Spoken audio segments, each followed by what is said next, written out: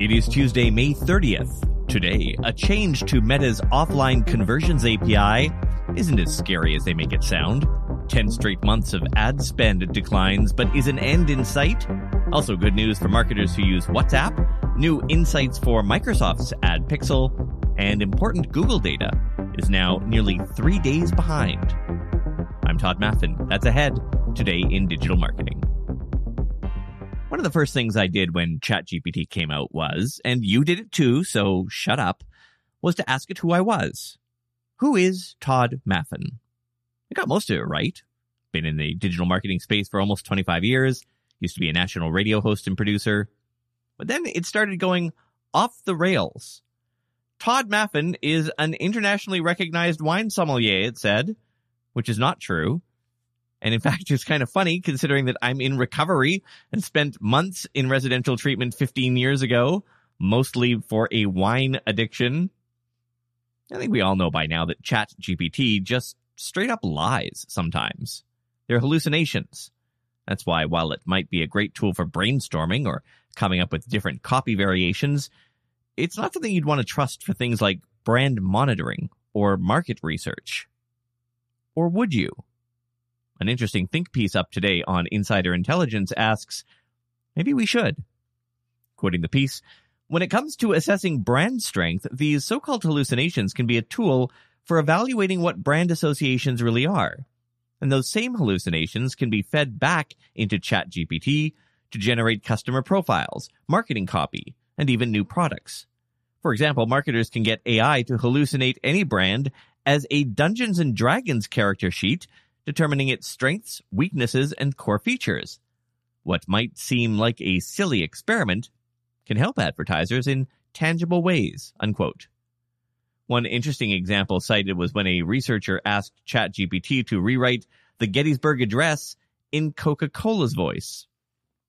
The piece also suggests that these hallucinations might have a role in product generation, with a prompt like this, quote, imagine that you are a product ideas generator machine that contains 3 sliders that go from 0 to 10.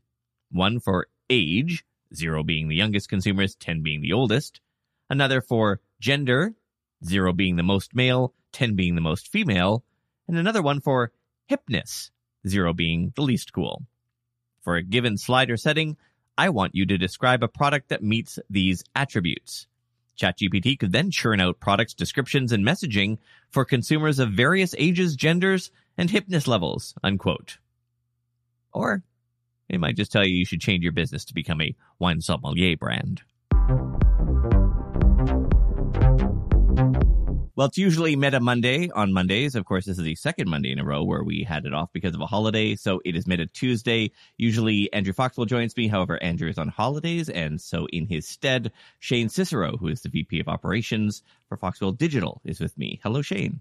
Hi, how are you doing? I'm good. So I'm hoping you can help me because I must have misread this. I saw an announcement from Meta last week that said the offline conversions API, and that's the back-end pipeline that takes data from a retailer's point of sale system and puts it into their back-end. The offline conversions API will no longer support offline events. What is happening? Isn't that the whole point of an offline conversions API? What am I missing? Yeah, you're 100% accurate that yes, that's what the offline conversion API is supposed to be doing. What I think we're seeing here is, like I just previously said, consolidation, right? So I think what Meta is doing here is they have full capability with the conversion API in and of itself. And so they're not seeing the value of having a separate API for the offline events. So they're merging that into the conversion API as we go forward. I think if we're reading between the lines here as well, is that, post iOS 14, one of the kind of hacks out there was to kind of use the offline conversion API to kind of bring your website conversions back into the platform. And while it didn't help optimize campaigns, it was at least helping advertisers for a period of time be able to see what ad sets and campaigns were actually converting because it was bringing that website data over. That technically goes against these guidelines that of privacy and whatnot that Apple implemented here with the iOS opt-out. So I think if we're reading between the lines here, the conversion API and merging offline conversions API into that is going to probably break that down so you can no longer do that.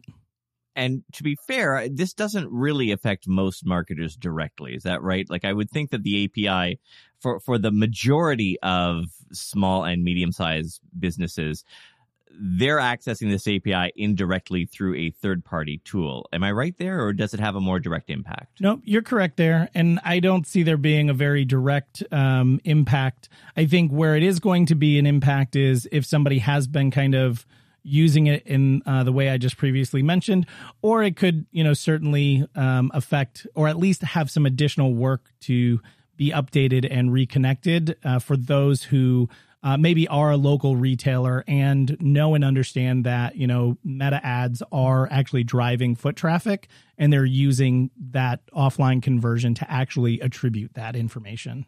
This is where we say goodbye to those of you on the free podcast, but for those of you on the premium feed, our chat continues. Let's start with the bad news. The ad market's year-long decline of spend is still happening. March was the 9th straight month that ad spending was down, falling 8.4% according to numbers by Tenuity. But in April, the year-over-year decline was only 1.4%, a much better number. Still down, but, better. In fact, April's decline was the smallest since last September. Some analysts think this might forecast numbers going back into the black soon, especially as we get closer to the summer season. Quoting Insider Intelligence, "Context is everything. Since the second half of 2022, ad spend has contracted considerably as the pandemic boom cooled. Social media companies posted significantly lower ad revenues, longtime advertisers slashed marketing teams and budgets, and interest rates forced companies to hold their wallets close. The end of third-party cookies, privacy crackdowns, and TikTok's controversies all pose additional challenges that advertisers are struggling to handle." One of the most irritating parts of using WhatsApp as a digital marketer is that when you first booted up the app, it insisted on you logging in with a phone number. Now, that's fine if you're just a single person using the app, but if you're a brand or an agency, you might not want to assign your specific phone number to a brand account. Instead, you'd use a username, but that hasn't been possible until now. The username feature in WhatsApp has been spotted in a beta release and will let you select one for your account. This is, of course, great news for brands and agencies, and will make logging in and managing a company account much simpler without playing the "whose phone number did we use for this again?" game. Also, eagle-eyed beta testers spotted a new screen sharing ability, which will let you broadcast whatever's on your phone's screen to people in a WhatsApp call. They also appear to be working on a status archive setting that will let you archive your statuses after 24 hours and then reshare them later if you want. So far, that appears to only be working for business accounts.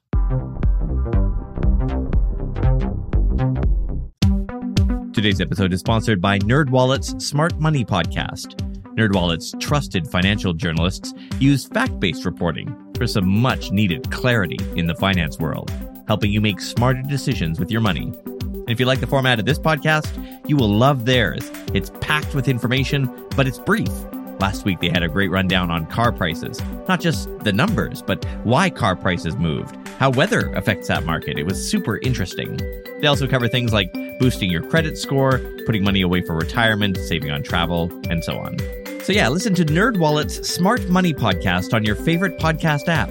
Future you will thank you.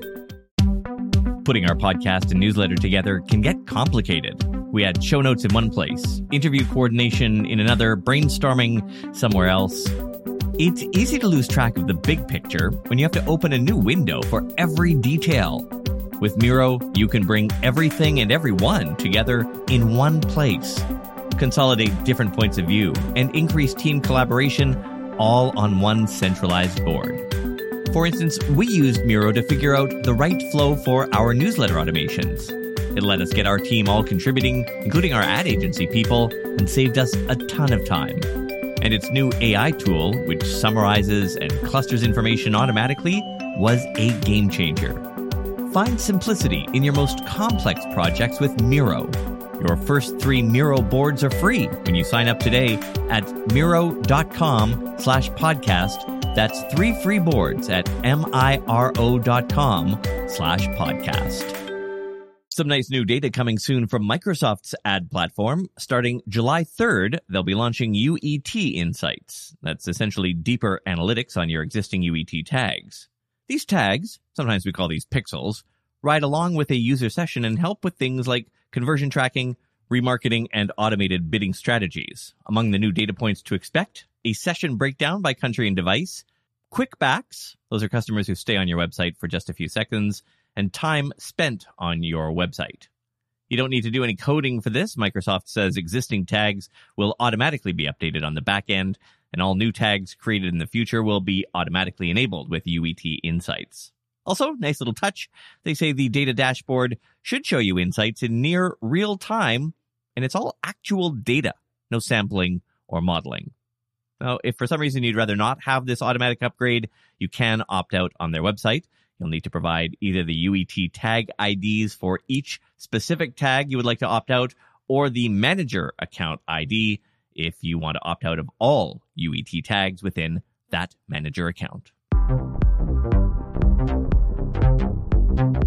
Something is up with the Google Search Console performance report. SE Roundtable reports the data is delayed by more than 60 hours.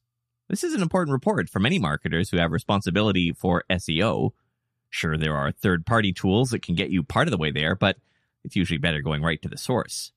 No word if what's actually delayed is the source data itself, which would affect third-party tools also, or if it's just the generation of the report from live data. Now, sometimes when these things happen, it's deliberate, and the platform later announces they've slowed things down for one reason or another. That is not the case here. This is a bug, and Google is aware of it. You'll know if you're affected by going to the search performance report and you see a long time period after the last updated line. Barry Schwartz from SE Roundtable says this has happened many, many times before, and that the Search Console always does catch up in the end. And finally, earlier we mentioned the amusing hallucinations that generative text AI has been doing. We're certainly not the first to cover it. Hell, it's been one of the most commonly reported stories of the new technology. But maybe Stephen Schwartz of the law firm Levidow and Oberman didn't see any of those stories.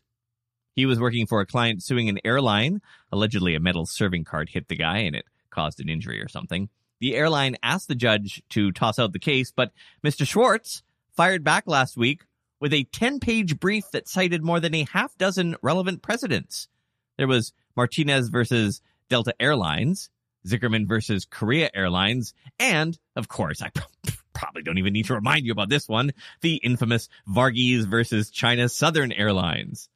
It was an impressive document. You know where this is going, right? Yes, it turns out none of these cases actually existed. Mr. Schwartz, who, by the way, has practiced law for more than 3 decades, used ChatGPT to write part of the document, and ChatGPT did what ChatGPT does, make shit up.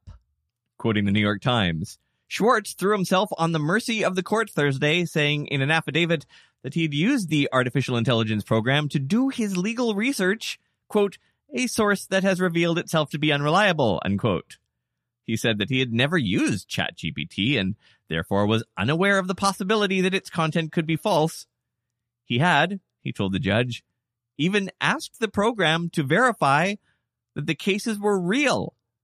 It had said, yes, unquote. The judge has ordered a hearing for June 8th to discuss potential sanctions.